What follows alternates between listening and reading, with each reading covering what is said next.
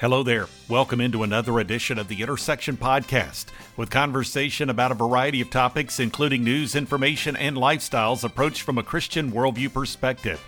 Here's what's coming up on this edition. First, it's Nancy Pearcey, who examines how, with respect to gender and other issues, people have turned away from science, biology, in order to be led by feelings. Meanwhile, the Christian worldview is reinforced by science. Then you'll be hearing from Allie Worthington of Propel Women, who encourages women to face their fears by relying on God in faith. Then some words about accepting God's forgiveness and granting grace and forgiveness to others from Christian counselor Nan Brown-Self. And on this edition of The Intersection, you'll be hearing from Peter Sprigg of the Family Research Council. In a recent conversation with me, he offered some insight into two different issues. One, the attempt by some to reclassify gender reassignment surgery as medically necessary, and two, the potential reconfirmation of a commissioner at the Equal Employment Opportunity Commission who desires to redefine a term in civil rights law that is understood to mean gender identity. Also, there's a new survey that was just conducted by the Barna Group examining the attitudes and trends of Generation Z. That's today's children and teenagers. The study was commissioned by Impact 360 Institute. Jonathan Morrow of that organization talks about some of the findings, including the faith or lack of it possessed by those in that age group. Finally, from First Liberty Institute, comments from Stephanie Taub, who discusses a new division of the U.S. Department of Health and Human Services, which is intended to protect conscience and religious freedom. This is the intersection of production of The Meeting House, and I'm Bob Crittenden. Nancy Pearcey is a professor of apologetics and scholar-in-residence at Houston Baptist University. She also serves as editor-at-large of the Pearcey Report and a fellow at Discovery Institute's Center for Science and Culture. In a recent discussion, she shared material relative to her book, Love Thy Body, answering hard questions about life and sexuality. She examines a trend to reject biology and essentially to reject one's physical makeup in favor of feelings and emotion.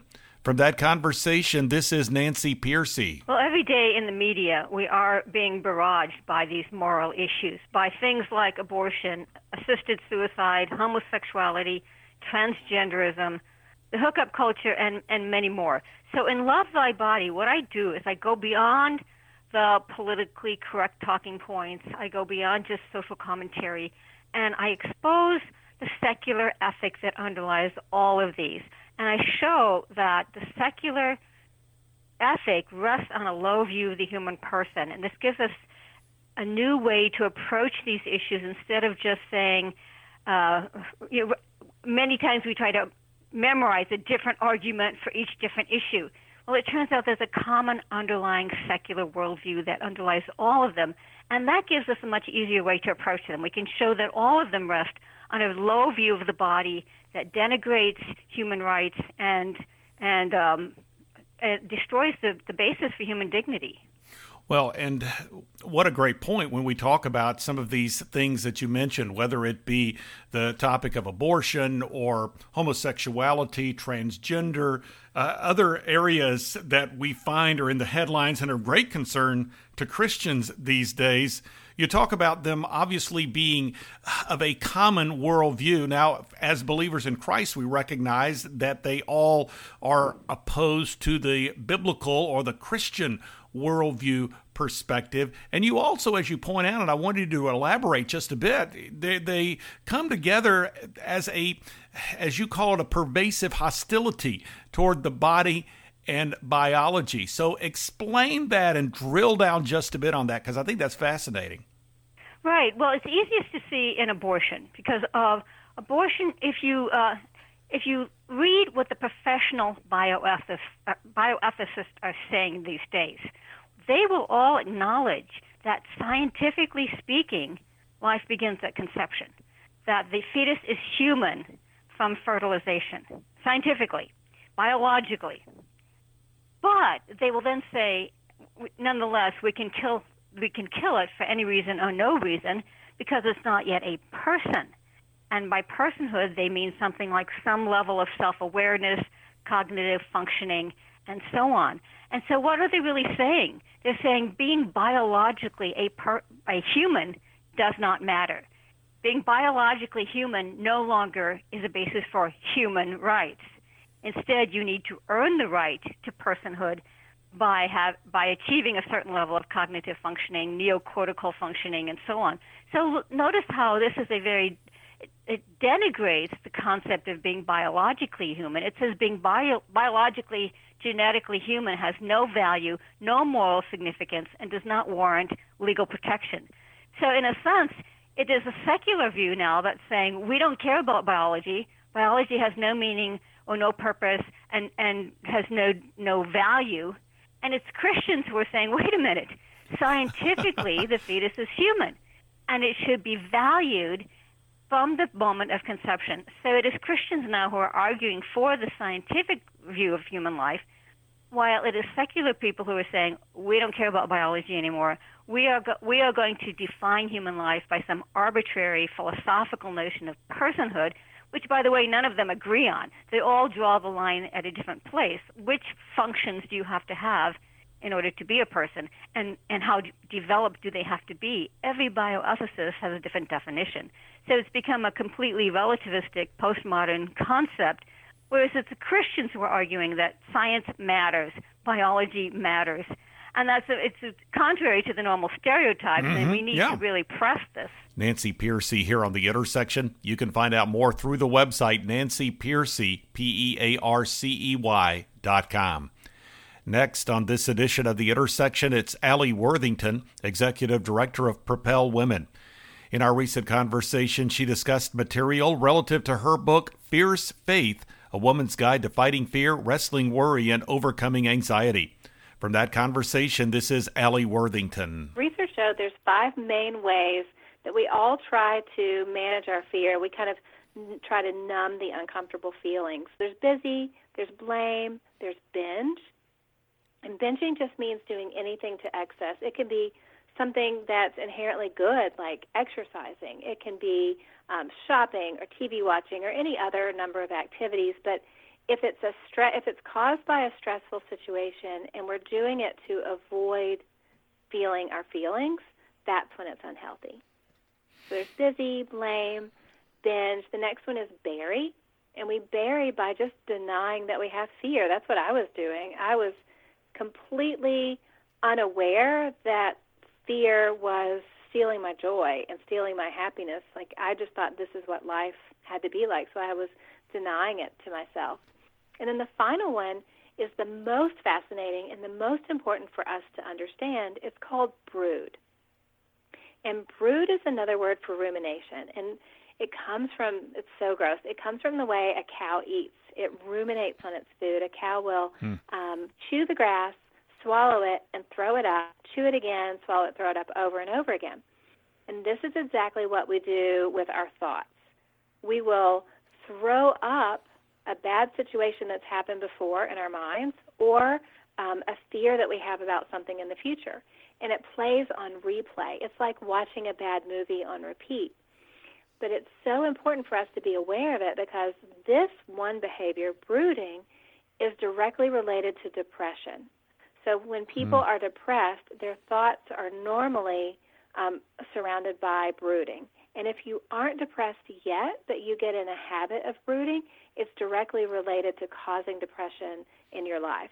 So it's really important to be aware of it so we can overcome it and not get trapped in that thought process. You talk about the battle against fear in the spiritual and the physical sense. As we close, elaborate on that if you would. Absolutely. We know that we fight fear, and we fight from a spiritual perspective using weapons of worship and prayer. But then, just like we live on 2 different levels, the physical and the spiritual, we need to fight on 2 levels. So not only do we fight from the spiritual perspective through prayer and worship, we also have to fight just with practical tools. Because we wake up in the morning and we have a knot of anxiety in our stomach about how we're going to get through the day or a situation going on. We just need to know what to do. So I wrote Fierce Faith chapter by chapter, fear by fear, to give women and men really practical tools to know exactly what they're supposed to do when these feelings, these fears pop up, because I want us to be well armed. fear isn't something that has to get the best of us. Fear and anxiety don't have to create depression in our lives. We can be armed with spiritual strength. We can be armed with practical tools to be able to overcome. What would you say would be maybe one of the key tools or strategies to overcoming fear and anxiety? Well, number one, being aware. Once we are aware that we have an issue with something, it loses its scariness, so to speak. So when I know, for instance, that I am worried about a certain situation that will happen, what will happen to me is I'll start going into that anxiety spiral where you have one thought and then you have another thought and then all of a sudden everything seems terrible. Have you ever been there? Yeah. So what I will do when I'm kind of in that anxiety spiral is I'll say, okay, this thought that I'm having, I need to question it. I need to hijack this spiral. And what I'll do is this bad situation that I'm so worried about, is it realistic? And very often my fear of something that's going to happen, it isn't realistic. It's something that I'm just imagining. But sometimes it is realistic. And if it is, I'll ask myself, do I have any level of control over this situation? For instance, if I'm afraid Nashville's going to get swallowed up in a hole tomorrow, I can't do anything about it. But if I'm afraid that, we're having a financial situation because there's a bill, can I do something about it? Well, yes, I can. So once we identify what fear we're afraid of, and then once I identify that it is something that's rational to be afraid of and that I can do something about it, the next step is just to make a plan, to go, what are the 1, 2, or 3 things that I can do in this situation to make this better or to stop it altogether. Allie Worthington here on The Intersection. Learn more through the website Allie, A-L-L-I, Worthington.com. Next, it's Nan Brown Self. She is a retired licensed professional counselor and registered play therapist, as well as a former member of the American Association of Christian Counselors. She is the author of the book Forgiveness, Making Space for Grace.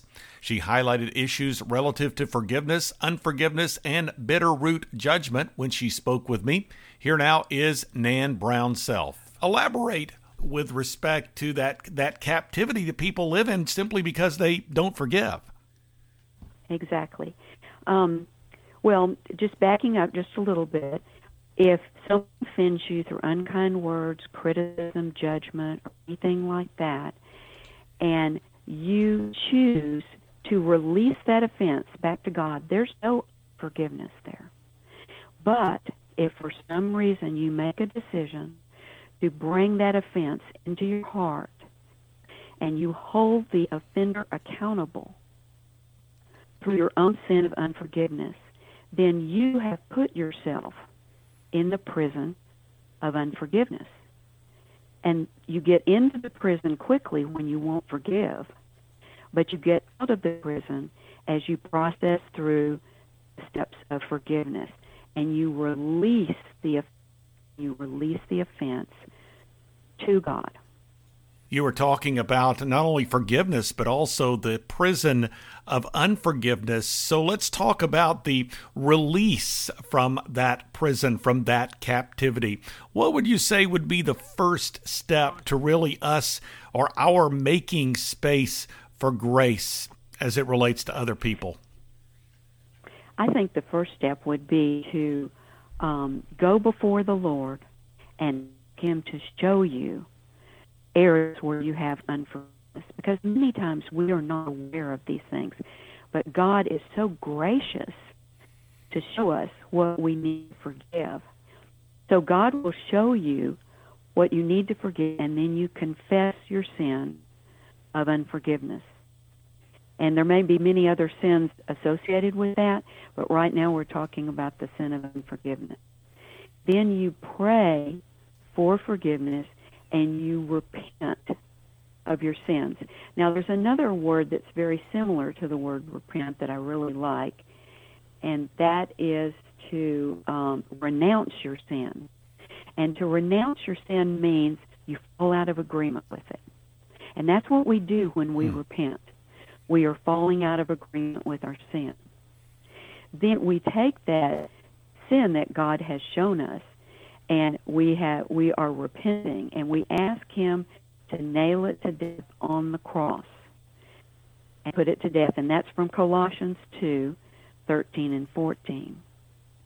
Then you allow yourself to grieve over any feelings of pain or loss. Often when we have offense toward us, we do have feelings of pain and loss, and we can release those feelings to God. And we can ask him to remove any unforgiveness or other sins from our heart and replace the hardness in our heart with the opposite of that sin. And that is from Ezekiel 36:26. You ask God to give you a new heart after he takes out the heart of stone.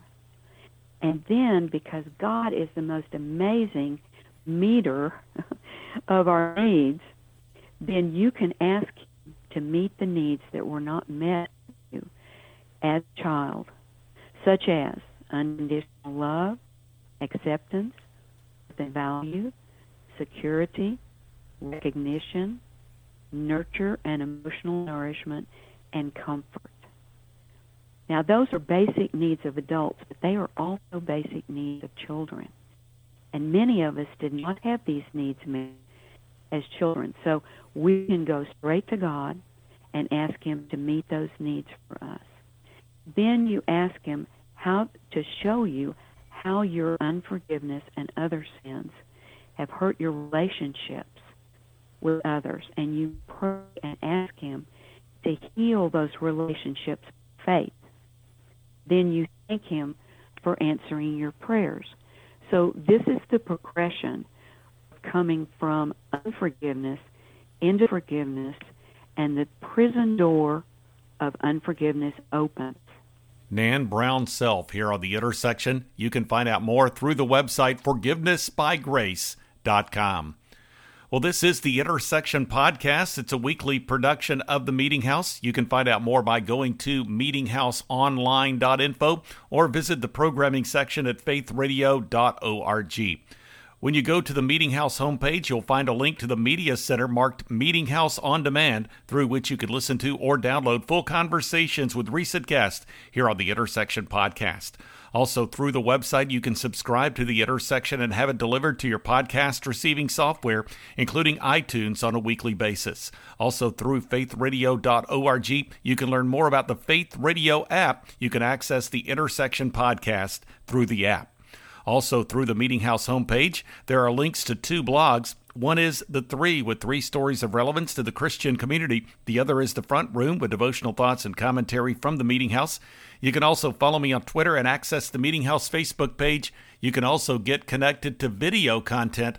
Again, that website address is meetinghouseonline.info, or go to the programming section at faithradio.org.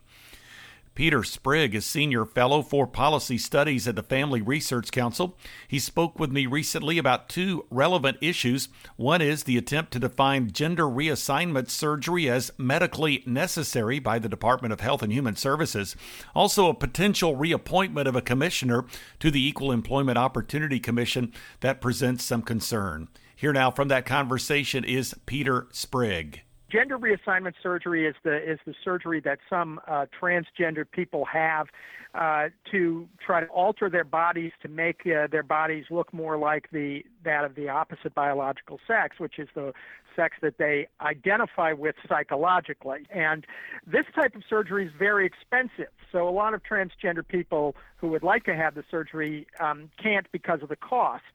Therefore, what they would like to have is some sort of mandate that would require insurance companies and the government, if the government happens to be your insurance company through things like Medicare and Medicaid, to actually pay for this surgery. In order to achieve that, they have to have it declared to be medically necessary. And so there's been a big push in recent years to assert or claim that this surgery is medically necessary. But I discovered that there were a couple of decisions came out of the Department of Health and Human Services under the Obama administration, in the later years of the Obama administration on this issue, and the most recent one in 2016 actually called into serious doubt whether there is sufficient scientific evidence to demonstrate that gender reassignment surgery can be medically necessary.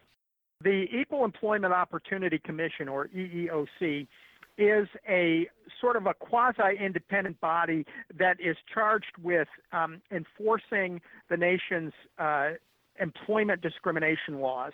Even with that mandate upon him to appoint a Democrat to this seat, that it is unwise to reappoint Kai Feldblum because she is uniquely extreme in some of her views. Now, when she was first appointed to this position, as you said, Family Research Council and a lot of other groups raised concerns about her appointment because of the very open hostility that she had expressed to religious liberty, and specifically for the religious liberty of Christians who may oppose some aspects of the LGBT agenda. Ms. Feldblum is an open lesbian activist and was previously a law professor at Georgetown University Law School. And in fact, she's considered one of the principal authors of the original ENDA, the Employment Non-Discrimination Act, which would add sexual orientation and gender identity to our nation's civil rights laws. That bill has never passed, but she has pushed for that. But she has said quite explicitly that she believes when there is a clash between religious liberty and sexual liberty, she thinks sexual liberty should win. Pretty much all the time. And we think that's a very radical position, given that religious liberty is a fundamental right expressed in the First Amendment to the Constitution, and sexual liberty is found nowhere in the Constitution. So our initial concerns with her were about that. She was appointed by President Obama. She was reappointed in 2013 to a second term, but was only narrowly confirmed, only got 54 votes in favor of her confirmation in the Senate. So there was significant opposition to her then. But we feel it's unwise for President Trump to be appointing her again now, even if it, as has been speculated, is part of a deal to get a couple of his Republican appointees through. And during her time, I had written about it when she was first appointed, and I went back and reviewed some of the work she's done since she's been on the EEOC, and the thing that we feel is so radical about that she has been pushing on the EEOC is she wants to redefine part of the 1964 Civil Rights Act that I mentioned. That bans discrimination based on race, but it also bans discrimination based on sex. She is pushing an interpretation of discrimination on the basis of sex to include or incorporate within it sexual orientation and gender identity. Peter Sprigg here on The Intersection. The Family Research Council website is frc.org. Next up, it's Jonathan Morrow, Director of Cultural Engagement for Impact 360 Institute. He discussed with me a new study commissioned by that organization and conducted by the Barna Group called Gen Z, the Culture, Beliefs, and Motivation Shaping the Next Generation, observing the beliefs of that demographic group. This particular study focused in on teens between the ages of 13 and 18. From that recent conversation, this is Jonathan Morrow. Gen Z is the true digital natives in that sense because they've never known anything different. And so that's a fast-shaping factor in their worldview. So I think that's been an accelerant because information, this is a really important distinction. It's not as though the Internet and information and social media is reducing faith per se. It's that these students haven't been equipped to think through contrary opinions and different points of view well and really know why they believe what they believe. So the massive undercurrent of all the different ideas and images and agendas out there, I think, are really eroding the Christian faith among this generation because they're just simply not being equipped. What are some of the most eye-opening findings with respect to the personal faith of these teenagers? Yeah, absolutely. One of the things that we found was the continuing trend of atheism and agnosticism. So 34% had a religious affiliation as either an atheist, agnostic, or none in Gen Z, which is pretty significant. We also found that teens 13 to 18 years old are twice as likely as adults to say they're an atheist, about 13% as opposed to 6%. And so we're seeing the increase of kind of this, we don't have the social pressure anymore for people to go, hey, you know what, I guess I should say I'm a Christian. We're in a post-Christian context now. Many in Gen Z are a blank slate, spiritually speaking.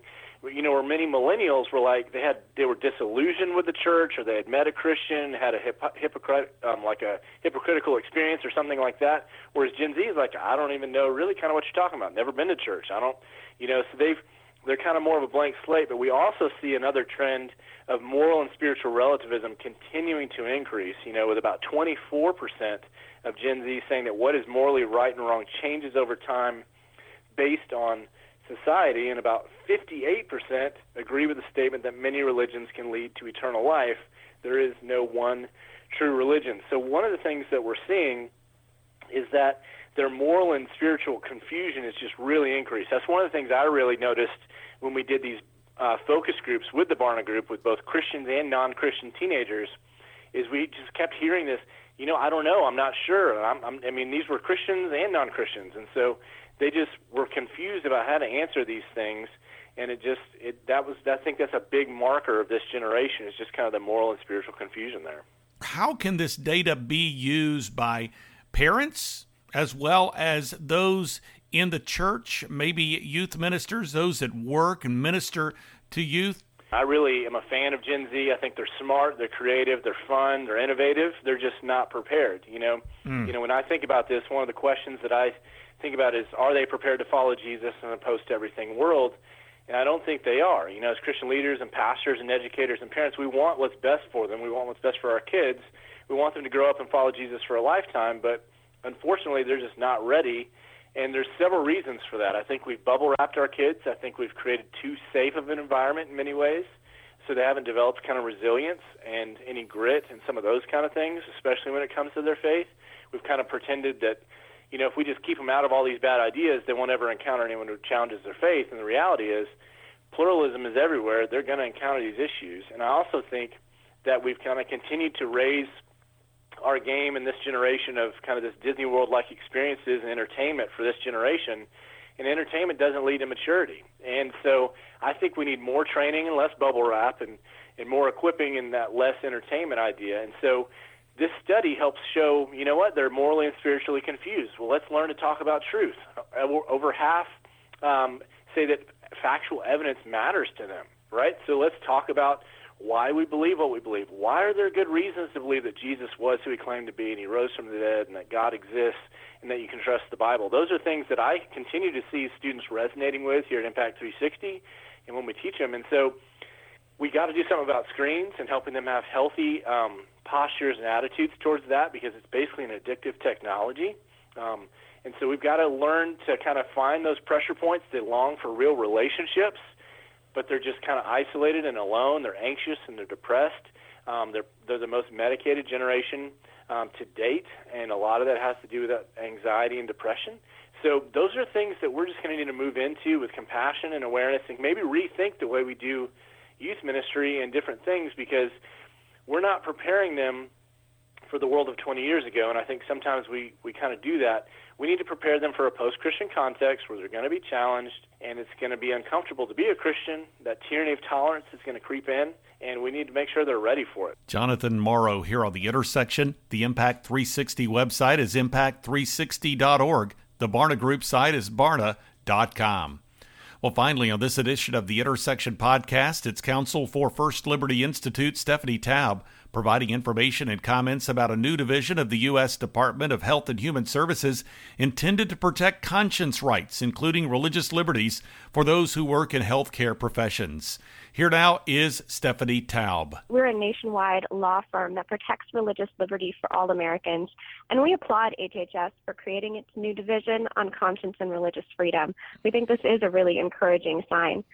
So why this is important: doctors, nurses, and other healthcare professionals must be free to practice medicine in accordance with their own ethical beliefs. Without conscience protections and protections like this division, doctors and nurses could be forced to perform procedures that they believe are unethical. So what we have here is we have this division and a proposed rule that goes along with it that are designed to enact or to actually give teeth to 25 federal statutes that are already on the books that protect people from being discriminated against because they have objections to some procedures, like performing abortions or sterilizations. And I know something that you and Mr. Butterfield point out in this memo, this article that you put together. There was, for instance, the whole issue. In fact, this is something that was discussed here on this program last week, the furtherance of this transgender agenda with respect to gender reassignment surgery. Now the Department of Health and Human Services has actually stood against that, but you guys actually noticed that there was a trend toward advocacy for that type of surgery. Well, there could be doctors, Christian doctors, or healthcare employees, healthcare professionals that would not want to be involved in this sort of procedure. And they certainly, this is just one example where people would actually need protection. In our article, we cover conscience rights, and we show that in the healthcare realm especially, it is very common for states and federal government and the federal government to protect our rights of conscience. So we go through and we catalog about 160 different conscience protections across the states. So basically in areas like abortion and contraception and things like that, these are like controversial areas. And we think it's important for doctors and nurses to be able to follow their own ethical beliefs, to be able to follow their own religious beliefs and not be forced to violate them or risk losing their job for standing up for what they believe in. Well, you mentioned some general areas with respect to, for instance, abortion or the contraception. I know that has been a huge area, and even going back to the enactment of the so-called Affordable Care Act, where you had this mandate that was issued by that department, that same department, the Department of Health and Human Services, that would not, it would basically mandate that employers provide free contraception or drugs that could cause abortion in their health care plans, and they're especially for nonprofit organizations. I know First Liberty has been involved in trying to provide the defense for nonprofit organizations. Insight for Living Ministries, for instance, is one of those ministries with which people are familiar with, several ministries of the Christian Missionary Alliance. So First Liberty has been right there on the front lines in trying to provide protections from these organizations having to do things at the direction of the government that from a conscience perspective that they would not feel comfortable in doing. And this, with respect to this contraceptive mandate, it has really raised a lot of concerns for religious and nonprofit organizations, as well as businesses that wish to operate according to Christian principles, such as we saw in the Hobby Lobby case. Comment on that, if you would. That's right. So First Liberty has been out there trying to defending these ministries like Insight for Living Ministry against the contraceptive mandate. So not only was HHS not actively enforcing or protecting, it wasn't a priority for them not protecting conscience rights, but now we actually saw in the last administration them going after ministries like Little Sisters of the Poor and Insight for Living Ministries to try to get them to be complicit in providing contraceptions, including abortifacients that they disagreed with, that they didn't feel like they can provide or facilitate in good conscience. And so now this is why this is such an encouraging change, that they are actually going to enforce laws that have been around for decades. Some of them have been around for decades, and actually realize that religious rights are civil rights. And this is so encouraging. Stephanie Taub here on The Intersection. The First Liberty website is liberty.org. Well, we are nearing the end of this week's edition of the Intersection Podcast. It's a weekly production of the Meeting House. You can learn more through meetinghouseonline.info or go to the programming section at faithradio.org. When you visit the Meeting House homepage, you'll find a link to the Media Center through which you can listen to or download full conversations with recent guests on the Intersection Podcast. Also, through the homepage, you can subscribe to The Intersection and have it delivered to your podcast receiving software, including iTunes, on a weekly basis. You can also access The Intersection podcast through the Faith Radio app. You can learn more through faithradio.org. There are 2 blogs accessible. One is The Three, with 3 stories of relevance to the Christian community. The other is The Front Room, with devotional thoughts and commentary from the Meeting House program. You can also follow me on Twitter and access the Meeting House Facebook page, and you can get connected to video content. Again, that website address, meetinghouseonline.info, or go to the programming section at faithradio.org. Thanks for joining me for this week's edition of the Intersection Podcast. I'm Bob Crittenden.